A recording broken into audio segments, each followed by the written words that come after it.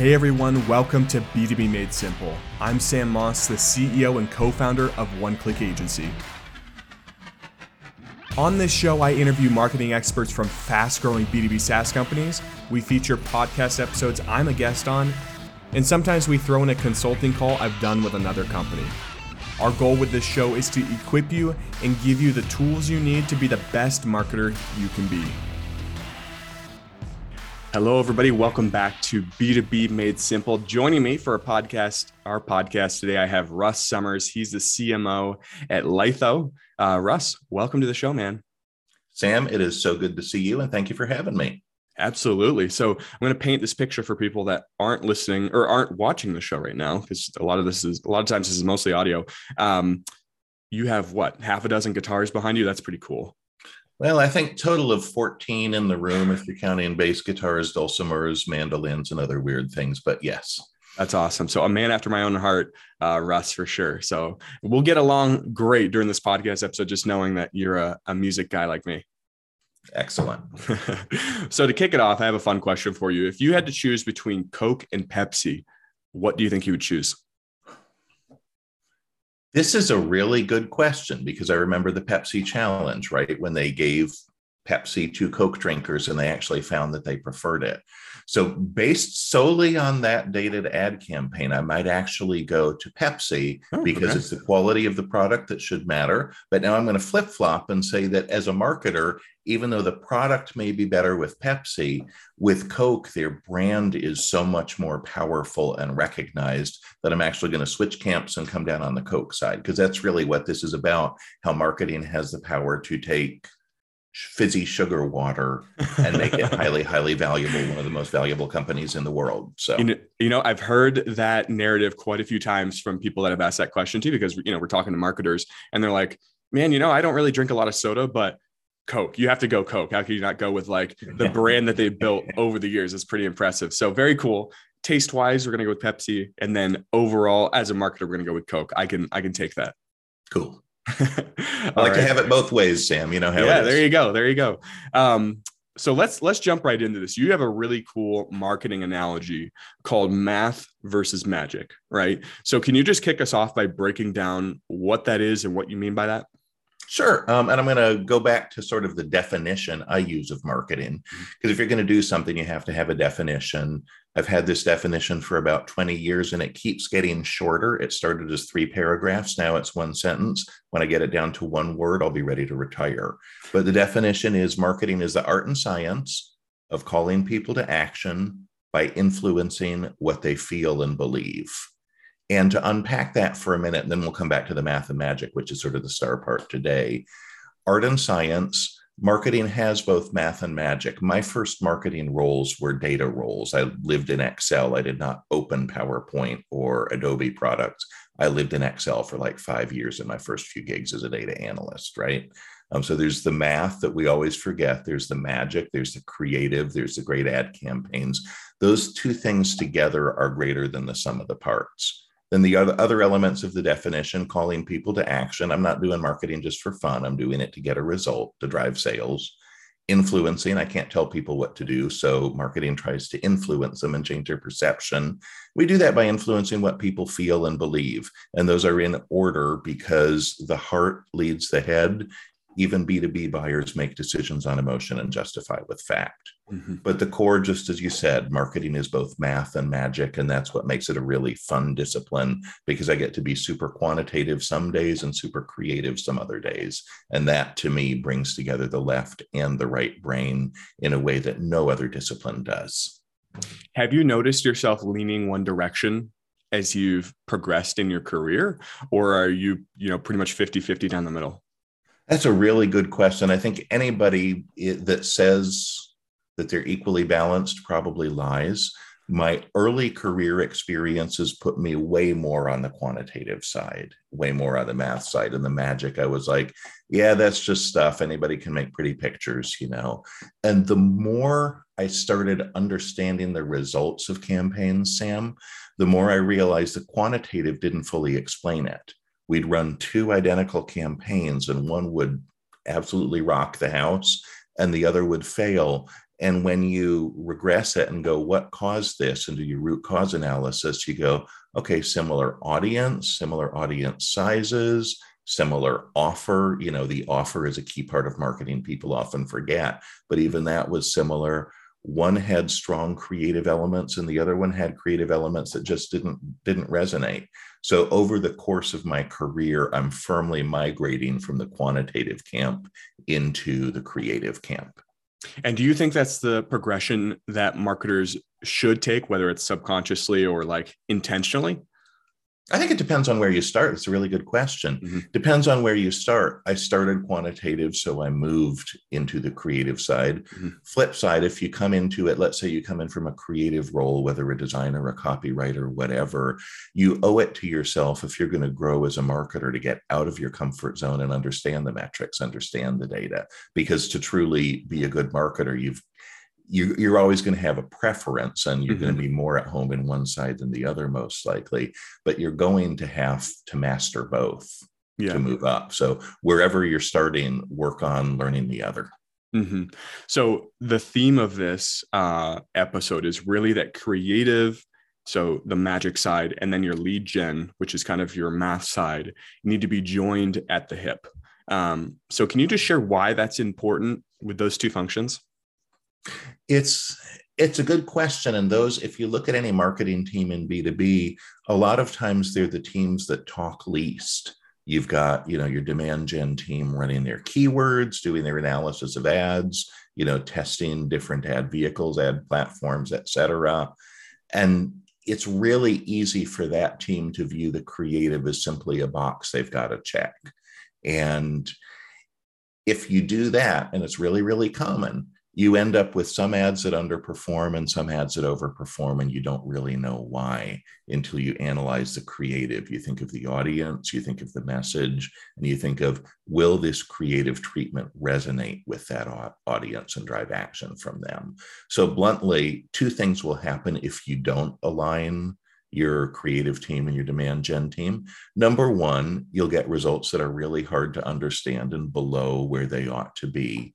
And number two, you'll find yourself managing the creative side down just based on cost, because you won't be valuing it as adding differentiation. And so you'll end up over time with, frankly, bad creative because you don't invest in it.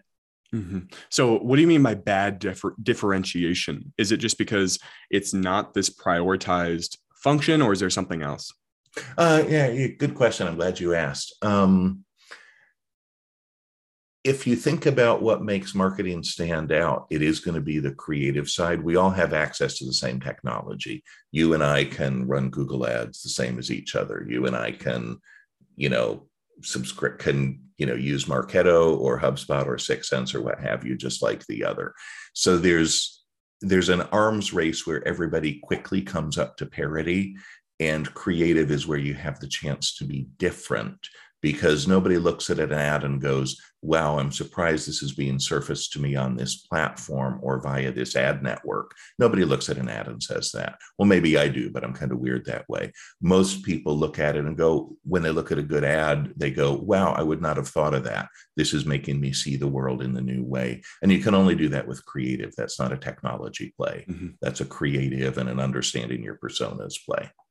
So when you're saying that we need to prioritize creative, because it's almost like this afterthought from the demand gen or the lead gen team, does that mean we can't outsource? Does that mean we need to completely be in-house? What's been your experience with that? Oh, good question. Because I've done it all kinds of ways. I've used everything from Design Pickle of the world, which is like a provider of, sort of outsourced creative services. I've had outsourced team members. I am blessed with a really strong in-house team now, which I just love when I get to have. It's not necessary that it be in-house or outsourced, but it is necessary that they be briefed in on the desired output on what you're trying to drive with the ad, that they understand the personas, that they understand the message. So I've done it with outsourced people, but you need to make sure they're briefed in, and in that respect, treated like a member of the team. Do you think that that's why there isn't this or do you think that because we're used to outsourcing, right, a lot of creative, maybe in the early days of a startup or even, another company, that because we're outsourcing this creative, once we have a team, we're just used to saying, hey, this is what we need made, and then we don't give any context to it? I think that's a piece of it. That certainly drives the behavior of, literally when you're outsourcing, creative truly is a cost center. And so it certainly does drive the behavior of, I'm just going to tell you what we need, which can be okay, but it means that internally you need to have a strong creative vision at a minimum so you can guide your outsourced team appropriately. Mm-hmm. So you brought up that really the creative should be thought of as a business function. Why do you think that's important? Because anything that drives differentiation and profit should be thought of as a business function. And in many ways, it's the most sustainable advantage one can have. Any advantage you have based on technology or funding, there will always be somebody with better tech or better funded than you. Mm-hmm. But when you can tell a better story, and when you can convey that story visually in a way that resonates, it doesn't matter how big or small you are. This is how smaller startups can compete with giants, by being more clever, being more innovative, being more provocative, and more thoughtful in their creative. Mm-hmm. So let's say that there is a company out there that hasn't given this prioritization. I don't even know if that's a word. They haven't prioritized it is now. Right? They haven't prioritized it. What should they do to start? Like, what does that process look like? Because it sounds great in theory. Like, yes, we need to get creative in the loop and actually think of them as a business function. But what does that look like in like everyday marketing life? That's a good question. It's a change over time, because the first thing you need to do is get those two teams together and talking. So the first time you have creative and demand gen talking about results and metrics, something you will see if you don't provide proper support is your creative team will be kind of uncomfortable. They will literally say, I'm not quite sure what I'm doing here. Mm-hmm. If you don't steer them appropriately sometimes. And some immediately get it, some don't, but you need to help them understand, my job is to drive an outcome. I create content. I want to drive an outcome from that content. And the only way that you can do your best creative work is if you understand that outcome, if you're briefed in on what we're trying to do and how it will be measured. So the core, more than anything else, is to get people talking and to center it on the outcome. So you're going to have your brainstorming meetings that are super creative. What a great idea. We never thought of this. Hey, we're going to use a picture of a dog. It's going to be hysterical. People will love it, whatever it might be. But you've always got to come back to, and then what are people going to do? What's the desired outcome? And is this going to help us get there? What's interesting is creatives find that super empowering once they start saying, we own metrics, we own delivery, we can show that we're doing work that moves the business forward. Mm-hmm. So you're saying they should own metrics as well as a creative team? Absolutely. They need to, if you go to your creative leader and say, what was our best performing campaign last year? What was our worst performing campaign last year? What did we learn about our audience from the way we changed creative up during the year? They should have answers to that. They should think about that. Mm-hmm. So when you have, been implementing this, and creative is now a part of these campaigns, they know the outcome. I love how you frame that. They need to know the outcome, right?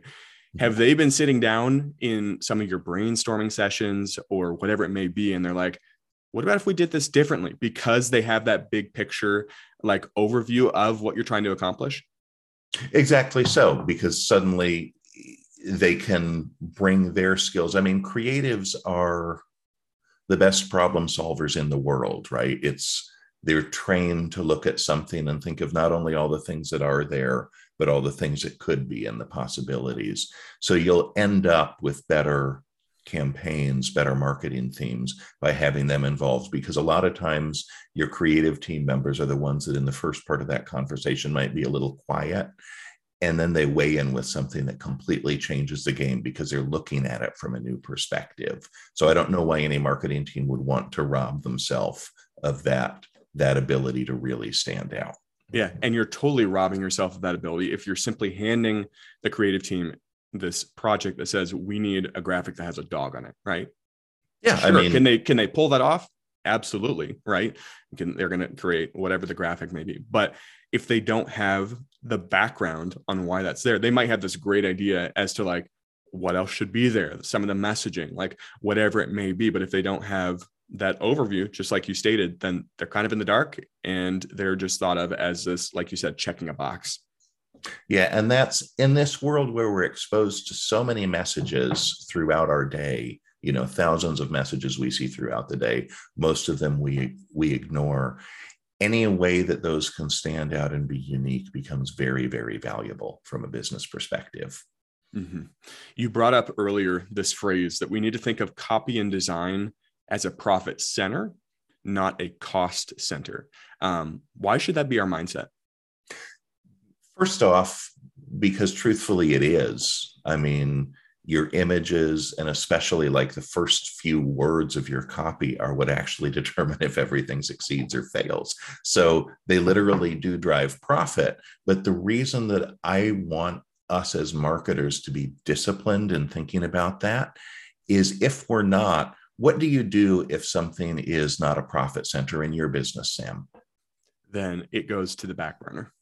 It goes to the back burner. It's not prioritized. When you're funding it, you say not how much do I need to invest to get my results, but how little can I get away with investing? Mm-hmm. And a mediocre creative team with mediocre creative operations processes is going to drive mediocre outcomes.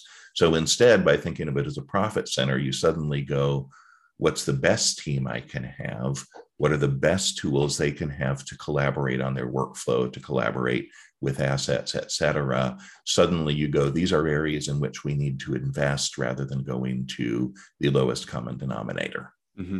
And you know what? The best way that you can progress in your career as a marketer, if you want to continue to CMO one day or VP or even somewhere else on the board, if you're not thinking like a business person, if you're not thinking business metrics, if you're not talking to the C-suite with those sort of things, then you'll never get there. And this is the first place that you can have that mindset where it's, hey, what are business results that this can generate? And then communicating that, that's a great first step when it comes to being a marketer, right?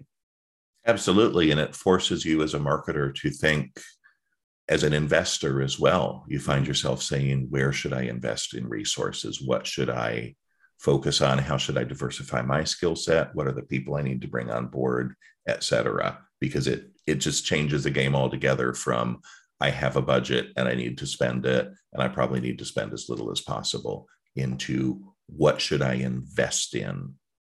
Yeah, this is going to be a totally different podcast episode, but I'll just bring up like a point here. If you are a marketer, like take some time to actually learn some business skills, because if you think about it, if you're leading a marketing team, you're running a small little business right there, right? If you're leading a team, you're budgeting, that's the finance side of things. And then, a bunch of other things as well. But like the more you can understand business, the more you're going to progress as a marketer. And I digress on that because that could be a totally different podcast episode in itself. But I do want to weigh in and amen on that, because I couldn't agree more. And actually the progress of moving into marketing leadership, the process is often you start as a specialist who's really good at one thing. I was really good at pricing analytics, by the way. It's what I did. And you start as really good at one thing, but over time, first you broaden your marketing skill set, but then you broaden your business skill set, because really a marketing leader is a business person who happens to lead the marketing function. And the more you think of yourself as a general manager in any conversation, the better off you'll do, because suddenly people respect that you have knowledge of the P&L. Mm-hmm. Yeah, that's so true. Well, Russ, let's go ahead and switch gears here. What I like to do now is hand the mic to my guest to give them an opportunity to ask me a couple questions before we close out here. So is there anything on your mind that you want to shoot my way? Yeah, I've been super curious about it. I love your podcast. I've, been a listener of it. And I'm interested in, when we talk about math and magic, making a podcast, this is part of the magic. This is part of the creative. Mm-hmm. So I'm curious to know how you think about making your podcast different and remarkable. This is what I do. So there are so many marketing podcasts out there. There really are a lot, even in the B2B space. So it is slightly saturated, right? But one, like my goal is always to be different. So for example, I haven't heard many, if not any shows do a similar segment to like, hey, let's switch up and ask each other questions, right? I think I've heard one or two other podcasts do that. So that's difference number one. On top of that, I have 3 to 5 marketers that I look up to that I know listen to the show and consume my content. And when I am recording a podcast episode, I have them in the back of my mind, right? And I'm thinking to myself, would they find this valuable? Or because they know me, are they just kind of listening and maybe they're going to gloss over this episode? So I am extremely conscious about like, who is listening to this and are we delivering value and educational content every single time? Because I think once you lose the grasp on that, it can become a dry show. You don't mix things up very well. You don't try, you don't innovate. And then it's just going to get tuned out and people probably won't continue listening. So if you have a show, for example, think about your ideal buyer, think about, who you look up to that would be listening to the show that you would want as a guest. And if they find it valuable, if you're thinking, man, they would probably listen to this, then you're on the right track. And then on top of that, another way that we're looking to continue just to like keep it fresh is change up like the show format. So we have our interview format here that we release on Mondays. And then on Thursdays, it's kind of like our experimentation podcast. So I will throw out a podcast that I've been interviewed on, which is cool. We'll do like an AMA where I answer questions from LinkedIn about marketing and do a podcast episode on that. I'm thinking about a brand new segment, and this is kind of like crowdsourcing here. So if you are listening to this and you like the idea, let me know, of basically finding really cool B2C marketing ideas that we see on TikTok or social media, and then doing a quick little 5-minute podcast on how awesome it was and how those companies interacted with their buyers and why B2B companies should be doing the same thing, and kind of get like the creative juices flowing for people listening to the show. So that's how I think about it. And like, that's the creative side, the magic side, and just constantly be trying new things. And if it doesn't catch wind, then what are you out? It's a podcast episode in the past. So that's the way I try to approach it. I love it. And what I love particularly, and this just gets to, it's just good marketing, almost everything you described there, right? Is thinking about your persona and then turning that persona into a person, because persons are more powerful than personas. So the fact that you've got those, listeners in your mind as, will this show be of value to them? And you obsess on that.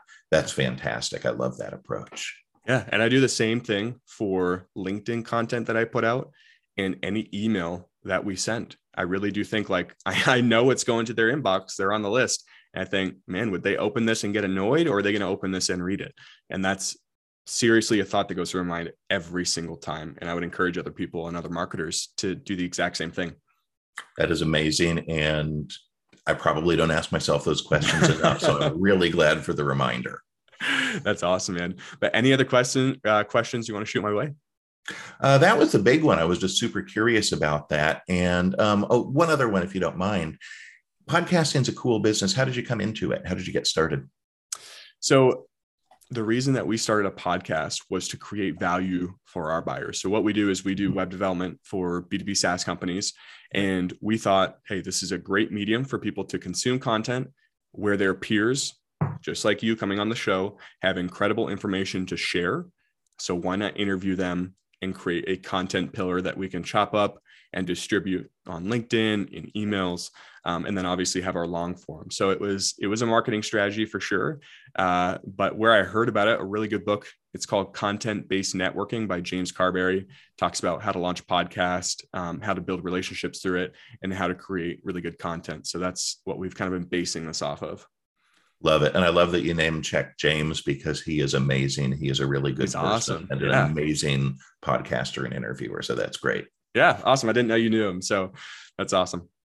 Cool. All right. Well, James. I would consider it an upgrade to be called James. I do like him. So, but yeah, he was on the show probably a year and a half ago, but I'm not talking to James right now. So Russ, before we go, let's close this out by hearing your elevator pitch or your 30-second rundown on what you guys do at Litho. I'd love to hear that. Litho helps creative teams tame the chaos. whether it's workflow in terms of getting a project briefed in, collaborated on, reviewed, approved, et cetera, or whether it's the storage and management of the digital assets and turning those into branded assets so your team doesn't have to rely on the creatives to create bespoke work. They can create and publish right from the DAM. We just help creative teams do better work and tame the chaos. That's awesome. And it ties right into what we were talking about today, which is very cool. Absolutely. Well, Russ, thank you so much for joining me here on B2B Made Simple. This was awesome to have you on the show. And, we're going to have to do round 2 here in the future. Okay. I would love that. Thank you so much, Stan.